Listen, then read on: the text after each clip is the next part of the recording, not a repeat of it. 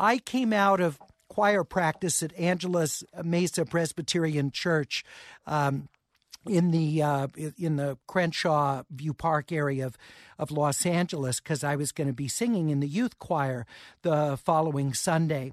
And I remember I was walking down the steps at the side of the church, and my mother was waiting out in the car to pick me up. And as I was getting into the car, she told me that Dr. King had been assassinated.